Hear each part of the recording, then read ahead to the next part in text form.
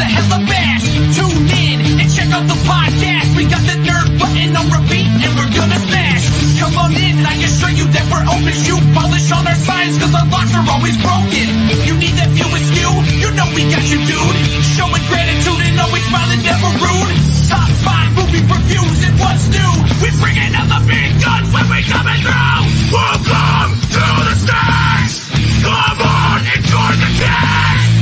Hurry up, don't come and last. You know we love it, the stage for sex.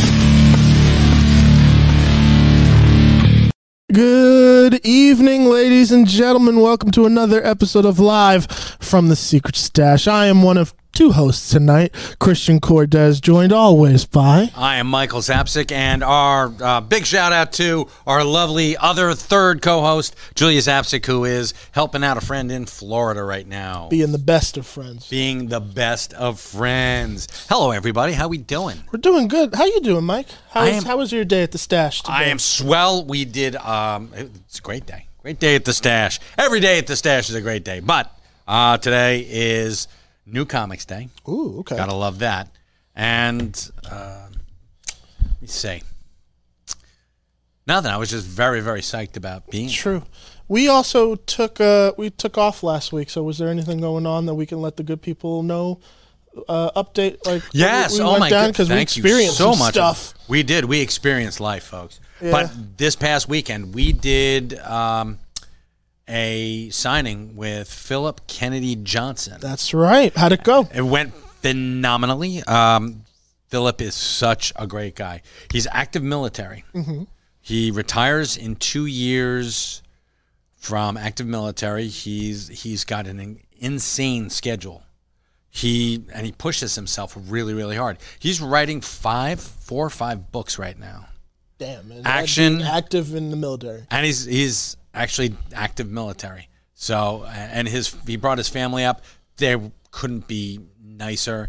His wife Alana and his son Anders, they were phenomenal. So we got to meet them and hang out with them a little bit. And it's really nice when we have somebody here at the Stash and we do a signing because we never charge. That's one of the things I think is really cool about it because you're able to work it out where they come in and it's more or less like, hey, just come in. You can chat with them, sign a book. Yes. Like, that's a really cool thing. Where most would just sell tickets and go out the door. But you guys, it does support even the people who are inspired to be comic book writers and artists. And I think in. That's fantastic. I think that's part of what we're trying to get out there now is like have people come in and it's like, oh, we're a community. We're a comic book community. That's really cool. And so, I mean, we're encouraging that as much as we possibly can. And it was a lot of fun. So we had Philip and his family were here. Thank you so much, Philip. I now consider him a friend. It's awesome. It's like that's dope. My friend writes Alien, and my friend writes Action Comics with Superman. So that's gotta feel nice. It was really, really cool. And just sitting here, like, shooting the shit with him. He told me stuff that I can't tell anybody. Which Not is yet. Not yet. But when it happens, when it drops. We'll drop the mic. Oh, you kidding? I'm hoping to get him on. Like on here. Yeah. We'll zoom him in, and it'll be really cool. That would be dope. So, speaking of really cool, you also hosted...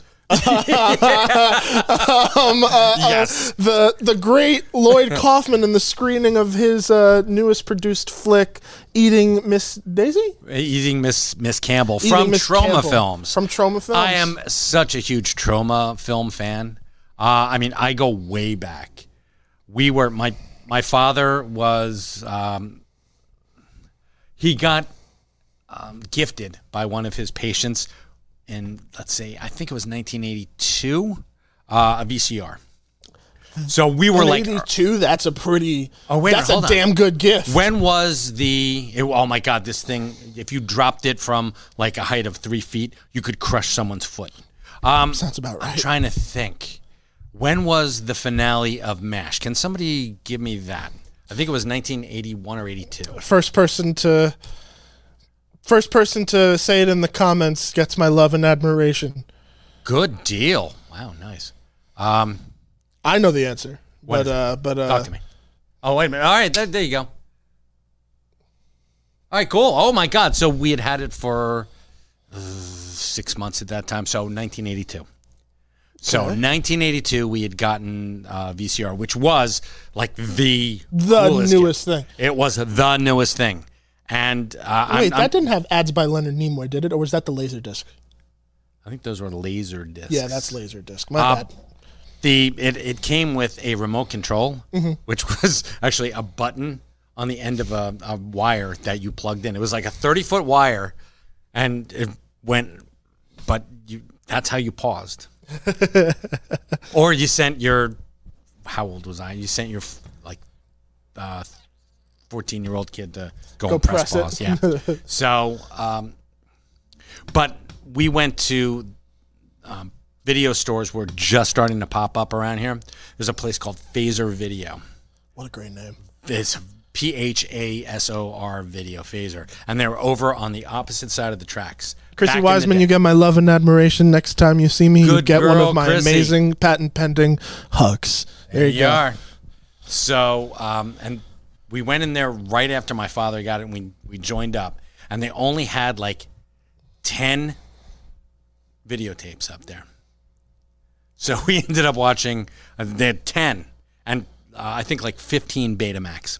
But like, what's crazy is that was enough to start a business where it was like, I know, yeah. Where like there were, it was almost as if they looked at the Star Wars action figures, and they're like, we will be getting more in, so join up, and we'll take your money.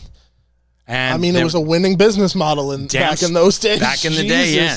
Promise people like, hey, yeah, we're gonna have a lot more stuff coming in when it comes out. But for now, this is what we got. Yeah, this is what we have, which is watch Year of Living Dangerously and For Your Eyes Only. Watch those two incessantly. But once they got up and moving, Phaser was the place to go.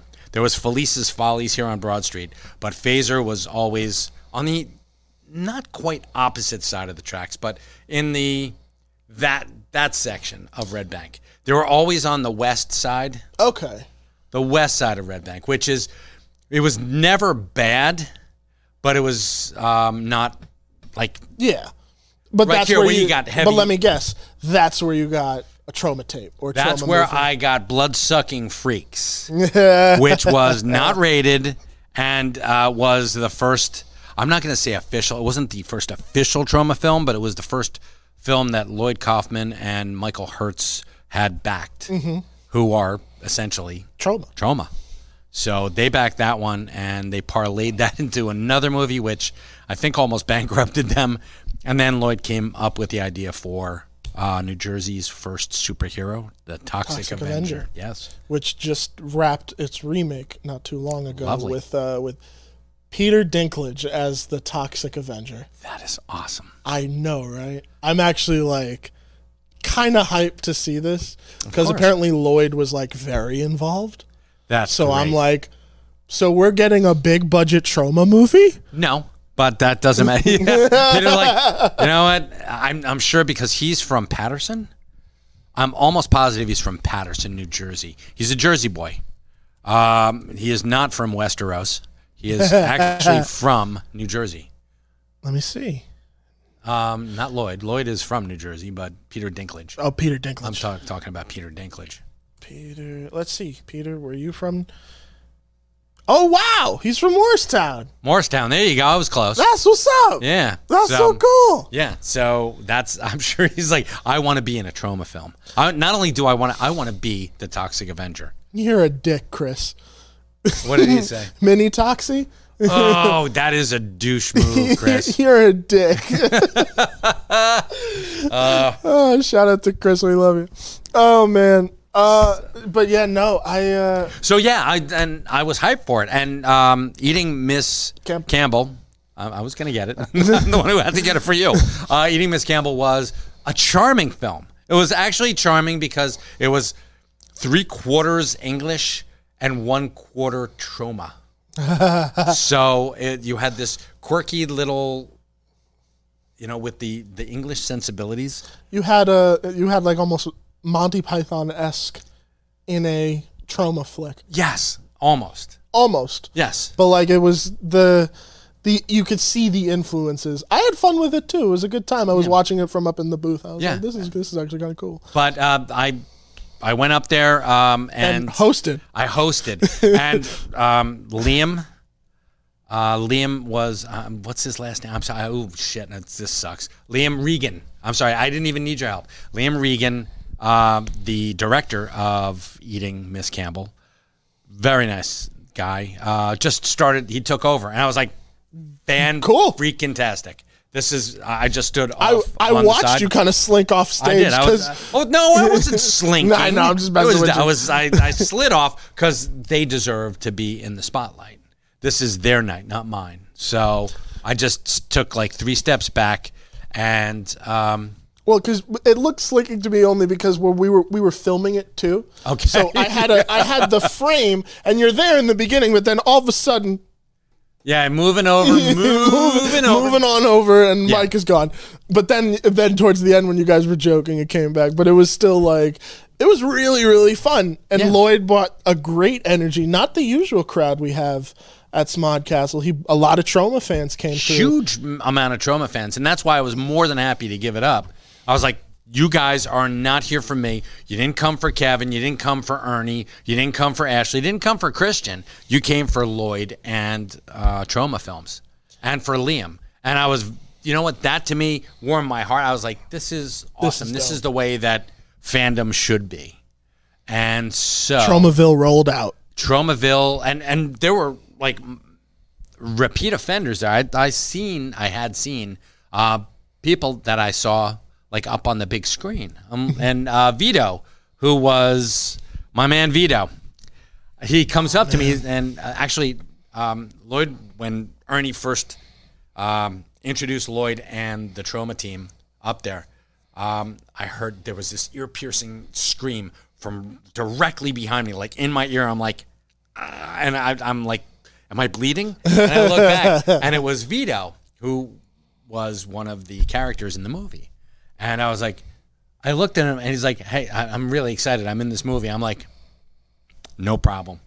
And so I'm watching, and lo and behold, boom, there he is. I'm like, holy shit, there he is. There he is. He wasn't That's my lying to me. friend. I like it. And I'm like, that's my new best friend. Vito's my new best friend. Weren't you in a Trauma movie? No, I was not. You were not? No.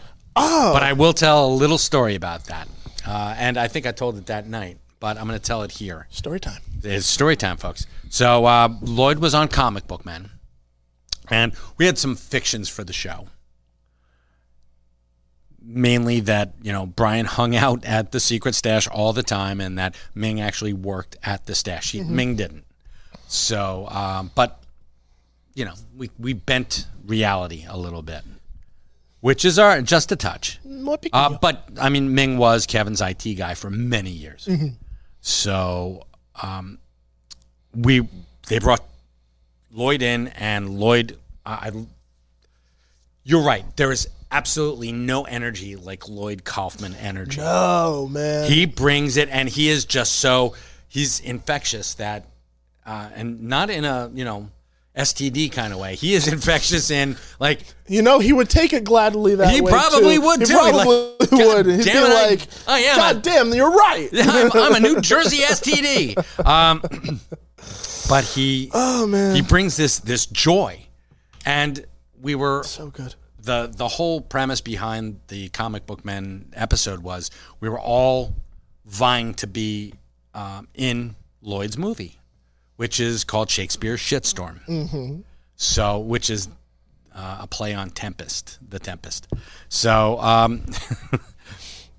we're going through our paces, and there's a lot of stuff that's going on, and I'm like, I'm not doing that. I'm not, and I'm just like, dude, you're thinking it out. Yeah, I'm like, no, like, there's nah. no way that I'm doing that. And Lloyd liked that. And he came up to actually, the last thing that we went through was having our heads smashed. But it was a watermelon getting smashed instead of our heads. But I'm down there, and I'm covered in watermelon all over the place, just like, and I'm Just looking up, guts. I'm just laying back, and there's shit like falling off my face, and I'm like, motherfucker, and I've got like watermelon seeds in my beard, and Lloyd comes up to me, he looks down, he's like, you know what, kid? He's like, I swear to God, if they didn't already say that Ming was getting the part, I'd cast you. And I'm like, aw. I said, that is so sweet, because they, we know how stuff is going to end up. Yeah. So that was, and I'm like, okay, that's fine. So Ming got to be in a Lloyd Kaufman movie, but Ming also had to wear prosthetic breasts. So he had, I think there were D cups, and yeah, there's no way that a woman can look at a man who's got. Yeah, no, you attract a particular type, yeah, but maybe not the one you want. Yeah, exactly. But and, hey, whatever. But it wasn't a fit for me. So, Charles, no, they were great breasts. I'm sure they were, Charles. Sure, they were. Guess what? They weren't for me. So. That's awesome, though. I got a chance to briefly talk with him as he was leaving, and like I held the door open for him as he was leaving, and he was like, "Thank you. What's your? Oh, you're the audio guy." He was like taking the time to like, "What do you do?" I'm like, "Oh, I'm a filmmaker too, but I work at I work at Smodcast." So he's like, "You are?" Hands me his business card. That's great, right? And I was like, "That's so cool." That I is. was like, I got goosebumps thinking about it, because I was like, I've always appreciated what Troma has done for like B movies, especially even now. Oh dear God, yes. Where it's like, I think that those kind of movies are important, in a weird way. I understand the current landscape of movies, what are big and what's not, but I think that with having those type of films, it injects a healthy level of variety into what you can consume on a fucking day-to-day basis, in terms of just like media in general and fun things. Like I wish that there were more of them in theaters, but like come on, you're gonna have a good time when you put on a Troma flick. It's very true. And I will say this, and this is why I lament the death of the video store, because there were the bat wings, the bat wing doors, and you knew back there it's like adults only. You go through there, you get in trouble. You're getting someone's getting an ass whooping. But if right next to it there were the B movie, the horror movies. Yeah. What's up, Shane? And many of my formative years were like City of the Living Dead, and some of the Bava films, Mario Bava and Luciano Argento, or I'm sorry, Lucio Argento, and his daughter Asia, and he's got a son who does it, and Bava's got a son who does it too. But that's how I found out about that stuff. That and Chiller Theater, like the actual like Channel 11 Chiller. Yeah. Which is, that was amazing to me. But because you get gems that you would never normally find. No. Like even the classic Night of the Living Dead film, because they had their copyright issues, but it was always in circulation on VHS. Yes. And then movies like Chopping Mall wouldn't even exist. Oh my God! Without the birth of the VHS, here's what's insane. Kelly Maroney, who was in Chopping Mall, follows me. How awesome is that? That's pretty dope. And Barbara Crampton. I'm like, oh my God, that's so cool. You're just geeking out about it because I know. you're like, no way. I was like, holy crap. Oh my God, that was because that's one of my favorite B movies as well. Not Troma, but at the same time, they just kept making these like just such fun schlock films, and because they know what they are. Return of the Living Dead, fantastic. And I lament not just the death of the video store, but the death of the drive-in. Yeah, because you could watch that stuff, and I saw Return of the Living Dead over at the Hazlitt Drive-In Theater. Where Cinemark is. Cinemark is, yes. Yeah. And I swear to God, if I ever win the lottery, when I win the lottery, you got to be positive about these things, folks. When I win the lottery, I'm buying like You're buying land? buying a shit ton of acres, and I'm gonna create a drive-in movie club. It's gonna be like it's like a swim club. How cool is that? That's a cool idea. You got two, like, going one way and the other way. The Zapsic Drive-In has a great ring to Of course it does, doesn't it? That has a really cool ring. Or the Zaplight Cinemas. Zaplight Cinemas! Or the Zaplight Drive-In. Oh, man, that would be crazy. And I would show nothing but B movies and some really cool shit from my childhood. I saw, Nightmare on Elm Street. I saw House. These are great movies that nobody thinks about these days. I saw them all at the movie theater, but I buy it and we encircle it with that the shit they use on the Parkway. That sound baffling stuff. Yeah. One of the, what would be really, really cool? World's best snack bar there. At this place that you were Oh, yeah. It's right in between both of the drive-ins. Because there'll be a thing up, too. Okay. So it's like right in the center, and you can go up on the roof and dine there and have the world's greatest snack bar stuff, like premium popcorn. Yeah, no, not just premium. I'm talking like Milk Duds that are like this big. How awesome would that be? Man. Like for dessert. And you get popcorn crusted chicken with, a nice light béarnaise sauce.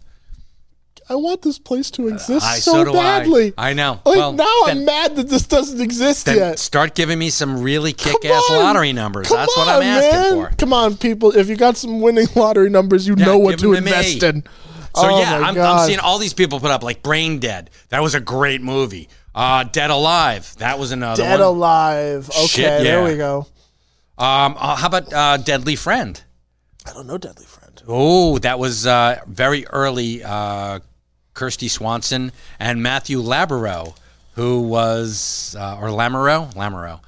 Joe just gave you a whole list of numbers. Joe, I'm going to play him then. But that was what was the movie called? Deadly Friend. Deadly Friend. Yes, it was Matthew Lamoureux, who was Laura Ingalls' stepbrother in Little House on the Prairie. Okay. I'm adding. I've got all these. So I've is got that for me? No, this is my list of movies that I should watch. Oh shit! And I'm always updating it because some of these there's obvious ones, but then there's obscure ones that I'd only heard in passing. I'm so excited. I've been trying to dive into these just on the regular, so I'm excited to add that. Look at Chrissy Wiseman's just giving me all these great movies. So these are all Chrissy. Give me your lottery picks, and I'll put them down, and I'll give you a 10% stake. Anyone gives me winning lottery numbers, I'll give you a 10% stake in the Zaplight Drive-In. You heard it here first, folks. 10% stake. I'll do all the let's all go to the lobby advertisements for you. Hell yeah, you will. I'll have Chrissy and Chris McDonald do the animation. Oh, that'd be so good. Yeah.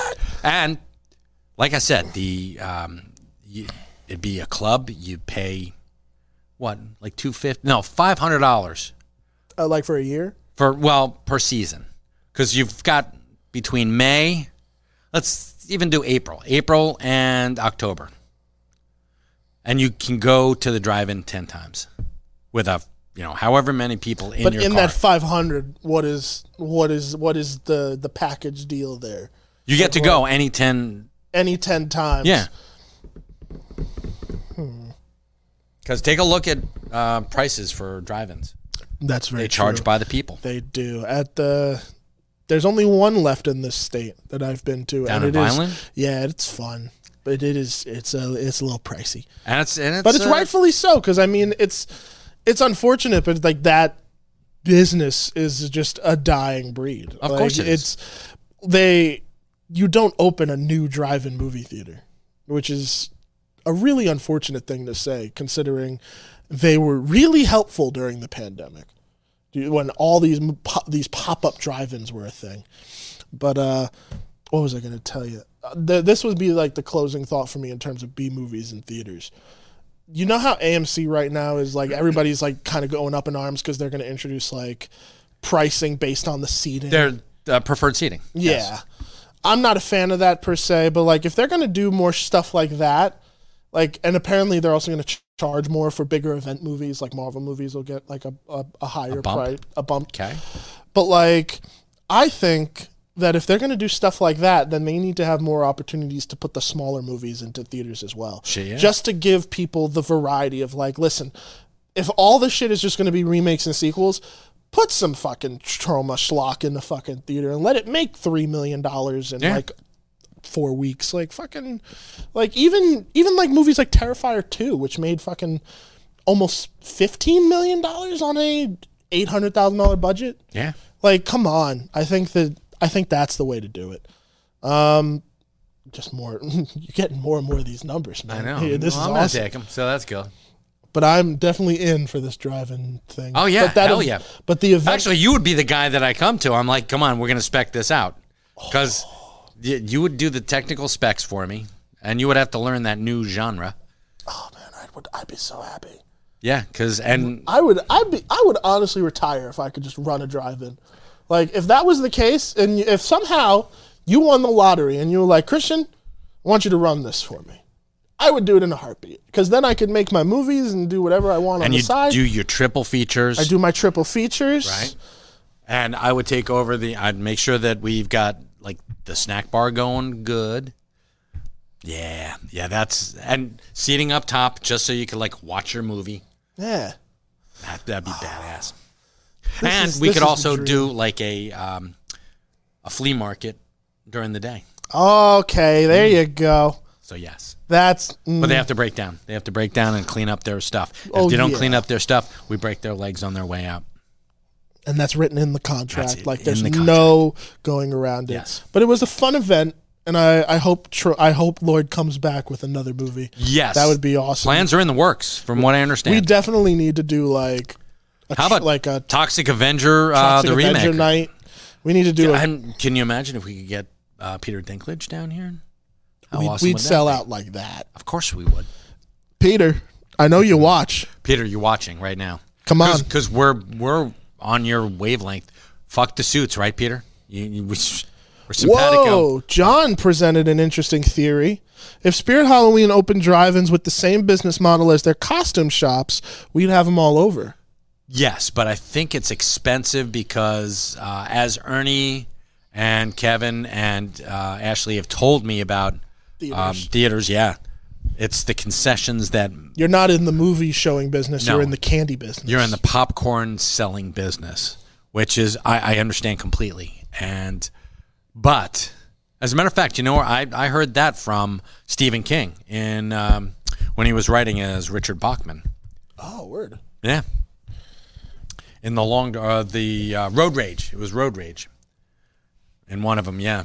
There was a guy who said that the concessions pay for, like, the entire... I'm not surprised. thing. I mean, And this is back in, like, 1980. It's probably more true now than ever. I have no doubt. Sell booze and edibles. You'll make bank. You're not wrong. But I also don't want cops to be hanging out and... Make it a hot spot. Like, as soon as you leave the theater, it's like You're lights dead. on. Yeah, I know. Yeah, no. And it's going to happen no matter what you do. Oh, without a doubt. But at the same time, it's You don't want to encourage it. Yeah.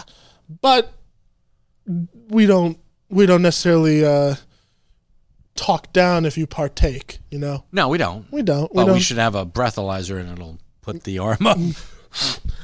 There you go. To leave the theater, you must blow a miss. Take a tissue. You wipe must it have a down. blood alcohol level of less than 0.5%. Oh, man. Or 0.05. I like this idea because, let's say this opened somehow. Let's say this opened this year and it would open just in time for The Flash. Oh. Did you see that trailer? That trailer looks insane. How am I? Yeah, that trailer. There are some people who said that they saw Christian Bale as Batman in that trailer. And there's some people who said that they saw George Clooney Batman in that trailer. What? Yeah. There were some people on Twitter like, hey, that was George Clooney. I was like, nah, I don't think so. No, that's not who that But it is. might have been. Because my eyes are getting old and I mean, for God's sakes. I'm conflicted about the Flash movie. That trailer looked great, but I think it's kind of funny when they put out a trailer for the Flash and the only thing everybody's talking about is Batman. Well, yeah. But having Keaton back when he said I'm Batman, straight chills, man. Okay. When they turned the lights on in the Batcave and they threw they took the tarp off of the Batmobile. Yep. That was pretty badass. But here's my thing. Springboarding off of that, Indiana Jones. What did you think about that? Oh my God. I have been hype since they announced that this was a thing. I was a little worried when Spielberg dropped out, but now I wouldn't have been. I mean, that was actually for me. Yeah, because he did Crystal Skull. Listen, it's also Steven Spielberg. I know, but it's Spielberg, and he directed Crystal Skull, correct? Yeah, okay, fine. But and like you said, everybody's got to have a stinker every now and then. That's very well, that was before we actually came on the air. But yeah, we were talking about somebody, and we'll get to him in a second. Just a bit. But yeah, no, oh man, I'm excited. And knowing that it's I can never get his last name right. James Mangold or Mangold, who did Ford versus Ferrari and The Wolverine. Yes. He's helming this movie, and it just looks magnificent. It looks like the send-off that Harrison's Ford legendary character deserved. Like, I am excited to see it for sure. That is probably my hope. Does it come out this year or next year? I don't know. I think it's this year. I hope it's this year. I'm Batman. The best worst thing ever. Yeah, very true. Yeah. I'm still mad at Spielberg for Ready Player One. What? I like that movie. Yeah, but he loved the book, I'm sure. John, you're a big fan of the book. Big fan of the book, huh? I get you. And believe me, I understand. But visually, Ready Player One was eye candy.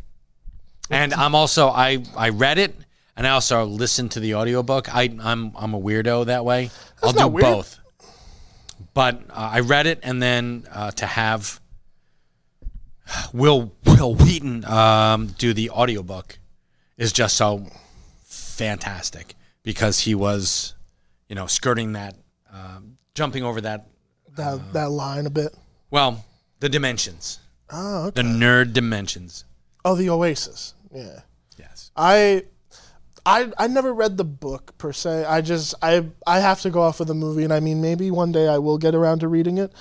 But I really enjoyed that flick for what it was because it felt like the return, at least momentarily, of like that old school. Despite being a CGI fest galore, it felt like the return of kind of the old school blockbuster for just a moment. Yeah, like it felt like something that would have been made in the '80s, where everything in that would have been live action. Like the logical successor to Tron. Yeah. So I get that. I get that. And in a world completely. where I'm not getting the proper Tron Legacy sequel that I damn well want, and I don't want fucking Jared Leto in it like it's apparently going to be.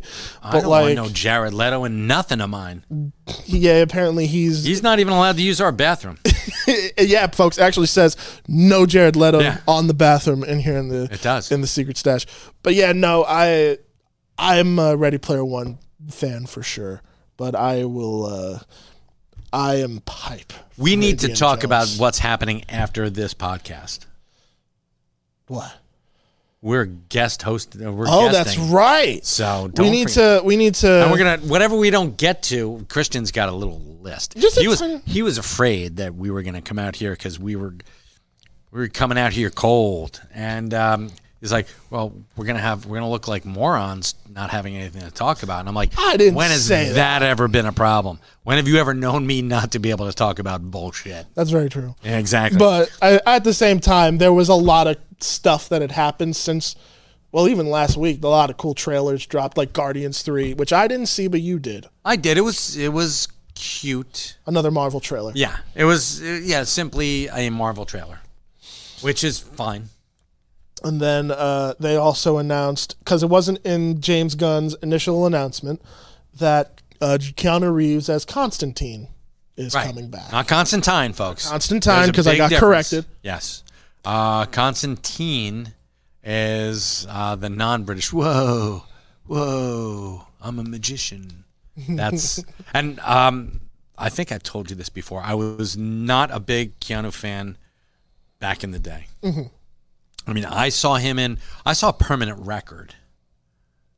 That was the very first movie, and I think that was his breakout movie. It wasn't Bill and Ted? No, he was before. He was going before that, okay. Permanent Record's about a like the most popular kid in school commits suicide, and it shows everything around. Oh, that affects that. Yeah, it affects everybody, and it was. That sounds heavy. It was incredible. I was like, "Holy shit! What did I just watch?" And it was like an anvil to the head. I was like, "Holy crap! Why did you drop that on me?" And almost like, and it predates Dead Poets Society. Oh, okay. So it had that emotional punch, but it happened But it was right just, at the beginning. it was still like, whoa. Yeah. Like Keanu, whoa, yeah. that's just from the jump. It was like just a heavy film. Yes. Okay. Oh my God, yeah.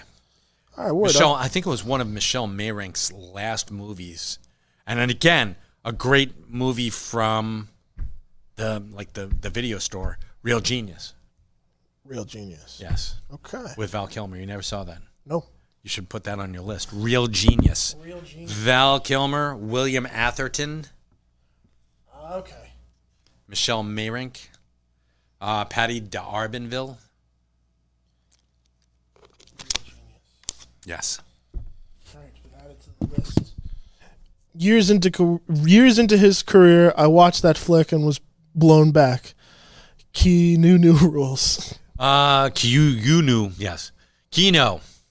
Actually, Mr. Reeves earned my respect from everything I've ever heard of him. He just is a stand-up guy and a really, really nice guy.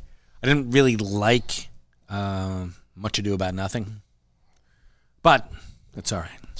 Everybody's got to have a stinker every once in a while. Yeah, exactly. But I mean, of course, The Matrix, the first Matrix, I was like really, really big into. Oh my God, the first Matrix, I was convinced that everything was a simulation. I'm like, yeah, they got it figured out. The real Matrix made the Matrix made it everything just kind of unnerving. I was like, wait, what the fuck? These Deja vu? glitches, Holy fuck.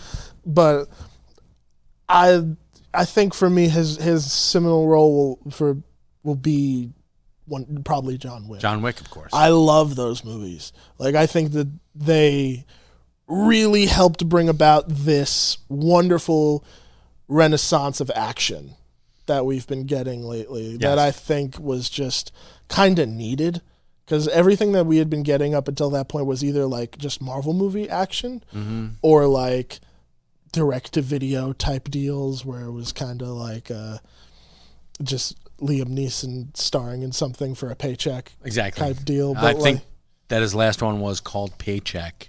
So, Johnny Paycheck. I'm going to ask you to do me a favor. Sure. And I want you to, I'm going to throw this out there now because I want you to use this as an homage later. Okay. In your filmmaking. Ooh. What I would like you to do, and this, I'm hoping that this is in your skill set, take a fight scene, take like a 3-minute fight scene from John Wick or John Wick 2 or John Wick 3. Just a 3-minute fight scene. Just from a 3-minute, one of the 3-minute fight scenes that I'm sure is in there. And sync it up to 9 to 5 by Dolly Parton. I would love I'll bring that in next week. That. I would love that. Oh, I got you. This is going to be... we will put it up, and I want to see this, because 9 to 5... Okay. You and I have talked about We've talked about this because it started on the Orville. Yes. 9 to 5 is one of the best... Well, it's a great song. It is. It's fantastic. It's a great song. Dolly Parton song. It's not only that, but it is an amazing movie. That is true. And is that on your list? Or I've seen that, but it's been a while. But I'll rewatch it for the sake of that. I watched it like 2 weeks ago, and I'm like, that is a fucking great movie. And everybody is still alive who was in that. Well, almost. I'm sure there are a couple people who are dead, but still. 9 to 5, So there's this scene in the Orville that has a fight scene set to that song, and it's unironically like badass. It is. It's not just a fight scene. It's like it's an outer space. It's a spaceship. It's a laser battle fight, a spaceship fight. Yeah, and it's awesome. It's one of like the coolest moments in like the first season of the Orville. Christian, if you're doing that, also do it to the Muppet Show theme song. A fight show set to that. Why not? I mean, it'd be much shorter. It'd be much shorter, but like, and definitely much more bizarre. How about the Matrix? I'd love to see the Matrix with the Muppet Show theme. Would that be cool? That could be cool. All right, cool. And that'll be 2 weeks, Mark. That'll be I actually like these little challenges. Come in. So I got to do something from John Wick to 9 to 5. Yeah. Okay, cool. Now, do you just want that scene set to 9 to 5, or do you want me to try and fit it to the rhythm of the song a little bit? I would like to see fit it to the. I'd love to see that. All right, cool. That's a cool idea. Christian, do something with Mr. Downtown, probably some meat on those bones. Oh, that's not a bad idea. No, you have to write the Rookie song. I got to write a song about the Rookie? Oh, like, okay, because he's referring to, I did that Orville track a couple of months ago. I haven't, because I was trying to turn that into like something I would do on the regular, which was like Nerdcore Music Corner, where I would just take something that inspired me and turn it into a song. Okay. I might do that with the Rookie. That's not a bad idea. I do like that show, but my raps are corny. I still like them. But yeah, no, I'm definitely going to do that because cool. I actually put it into a script I'm working on. Fantastic. But it fits so well because it actually thematically fits. Cool. So we didn't tell people what's happening after the podcast is over. We've been trying to get there, folks. Working 9 to 5. But we just keep missing the mark. We are going to be guesting over at US Comics. Right after this show, basically. Right after this show. So stick around. And can we put up the link? Yeah, we can. I'll put it up in the description. Yeah, Charles and John, when you get a chance, if you can throw that up there for us, we'll let people know where to find it. Yeah, put it in the comments. That's awesome. So, but we're gonna literally, as soon as this show is over, we're gonna go head on to that show. You're jumping and right in. That starts at 8:00 on their pages. So yeah, so we have a couple of minutes. We do have a couple of minutes, but you know, Mike, we've been talking for a little bit. I think it might be top 5 time. I believe it is.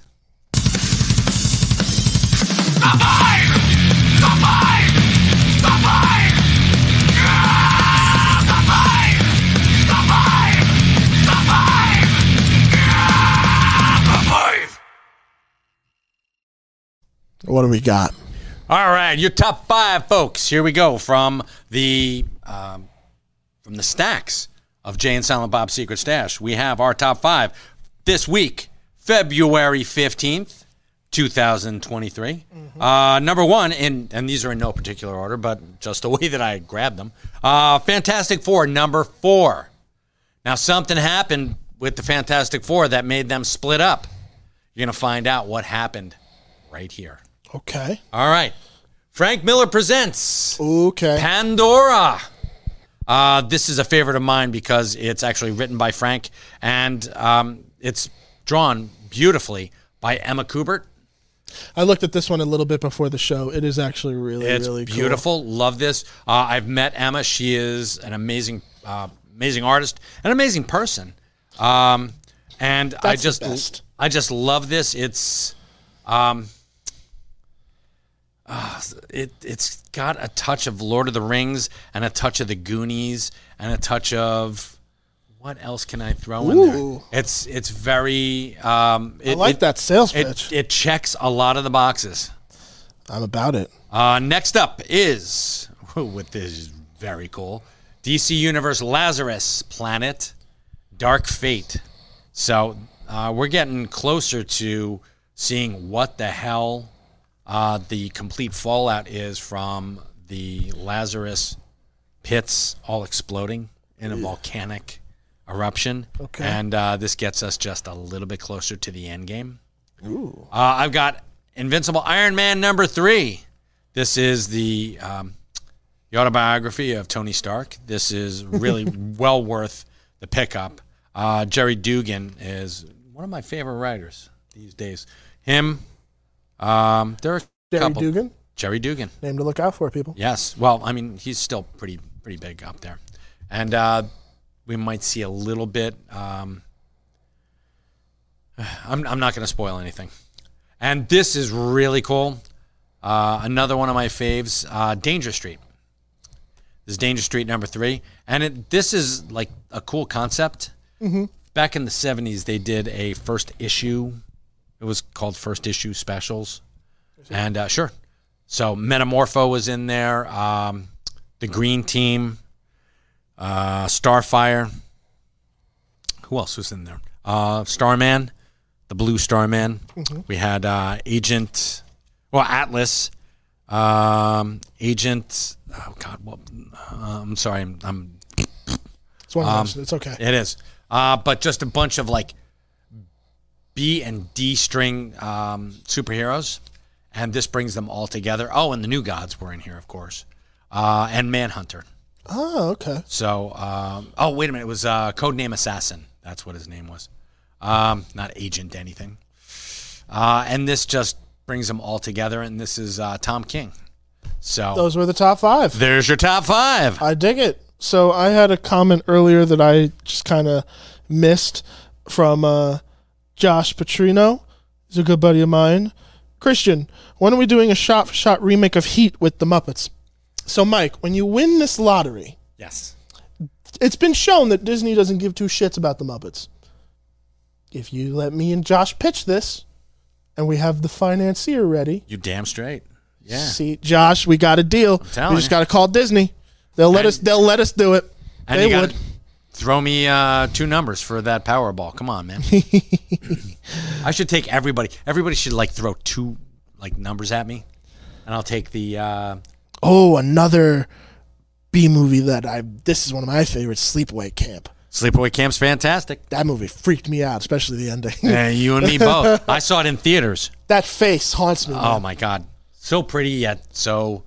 You know why it's so creepy? One of my homies does special effects makeup, and we were talking about this, and she was like, "I know how they got that effect." I was like, "Effect?"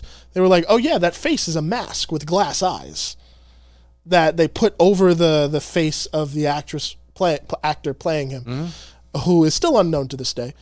And they said that the effect was so creepy that the guy who created the mask destroyed the mold because he was like, "Never again." Wow. I love that. I love that story. All right, so there we go. Cue everyone suggesting number 3 and 7. All right, those 2 are done. Have you ever tried to play those? 37, no. 37, 37, no. And pick 3. No, fuck. No. No, sorry. Oh, man. You have homework. I do have homework. Besides your homework. I have this Behemoth to read.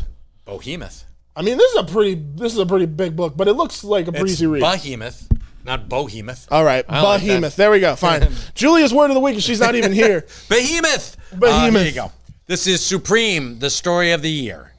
This was written by Alan Moore, the great Alan Moore, with art by Chris Sprouse, Joe Bennett, Rick Veitch, Alex Ross did covers. This is a love letter to Superman from the 1960s. This is amazing. It is one of my favorite stories. You're gonna see why. And Supreme is from who did this book, by the way? The book is Rob Liefeld created Supreme when Image Deadpool creator? Yeah. Oh, well, cool. When all the Marvel the Marvel artists left Marvel. Let's see how many times I can get the word Marvel in a sentence. When they left, they brought with them ideas for new comics. So they created them like Youngblood, Wildcats. And they were all, like Jim Lee did Wildcats. Rob Liefeld did Youngblood. He farmed this out, Supreme. This was his. Mm-hmm. So they all had like a slice of the universe. There's Stormwatch, which you're going to know about because they became the Authority. But that's like further down the line. In the beginning, they were huge, and it was all pretty much like a new canvas that they were painting on. Yeah, because I mean it's their own. But it's also, Stormwatch was S.H.I.E.L.D. with superheroes. Supreme was Superman without a conscience. So if you're like, what was that? Brightburn? Yeah. Brightburn got the idea from Supreme. Supreme was like, screw you. Screw you, criminals. You're making Megalopolis into a shithole. Used his Vision Supreme to destroy him. So they took all that stuff. But later on, when sales started to flag on these, they brought in some... Does it mix art styles? They do, very much so. I liked that because it went from like a very old school Superman look to more of the new age stuff. And then you're going to see... Mickey Mouse? They did this, like right here. Whoa. This is aping like Mad Magazine style, which is... That's wicked. Then they're aping... where is it? Like the 1950s style right there. There you go. How cool is that? That's pretty damn cool, actually. This is badass. So that's awesome. So they got Rob Liefeld got Alan Moore to write this, and Stormwatch was taken over by Warren Ellis. Another, it was like the Brits, coming over here and doing another, British invasion. I dig this. I'm excited to dive into this. And Brian Hitch is famous for... We wouldn't have the Marvel Cinematic Universe if it wasn't for Brian Hitch, who started doing... He did stuff for Marvel, but he really, made his bones doing this... Doing these type of stories. Yeah, doing the Wildstorm stuff, like Stormwatch and the Authority. That's dope.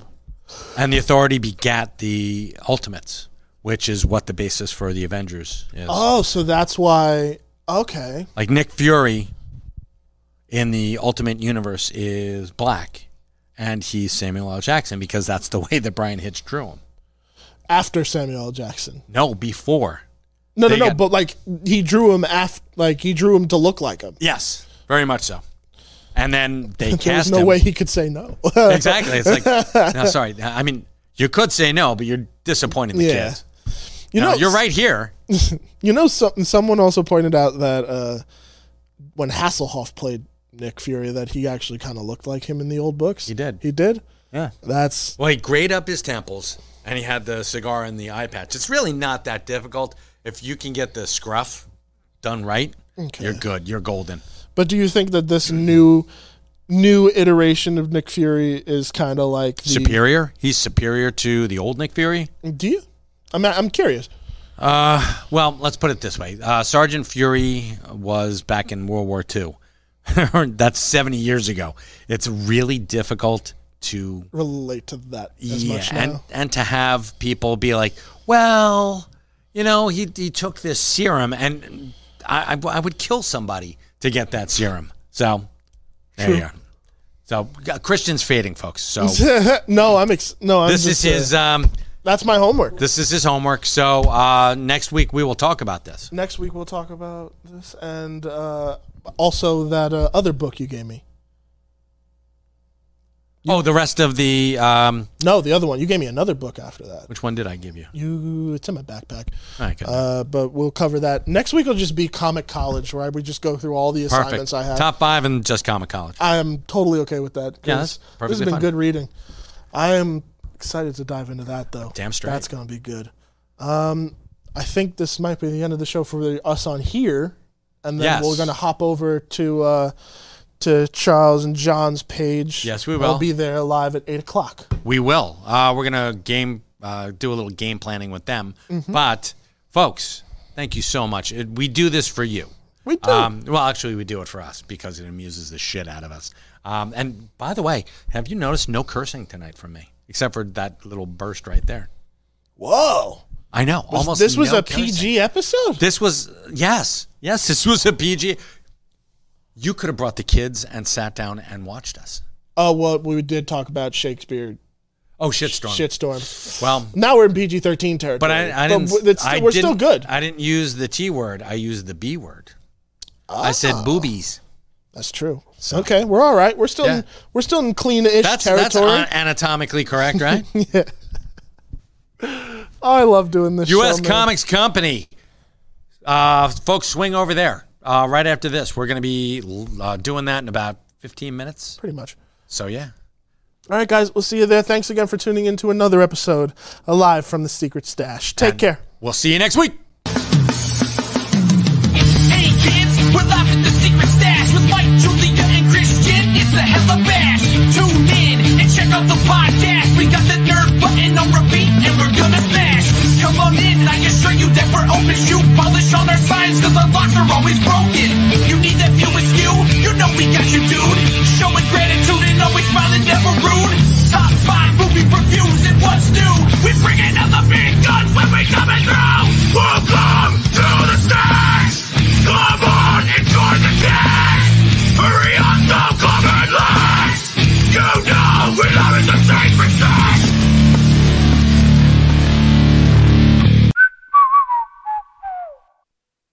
This has been a Smodco Internet production. SIP. Only at smodcast.com.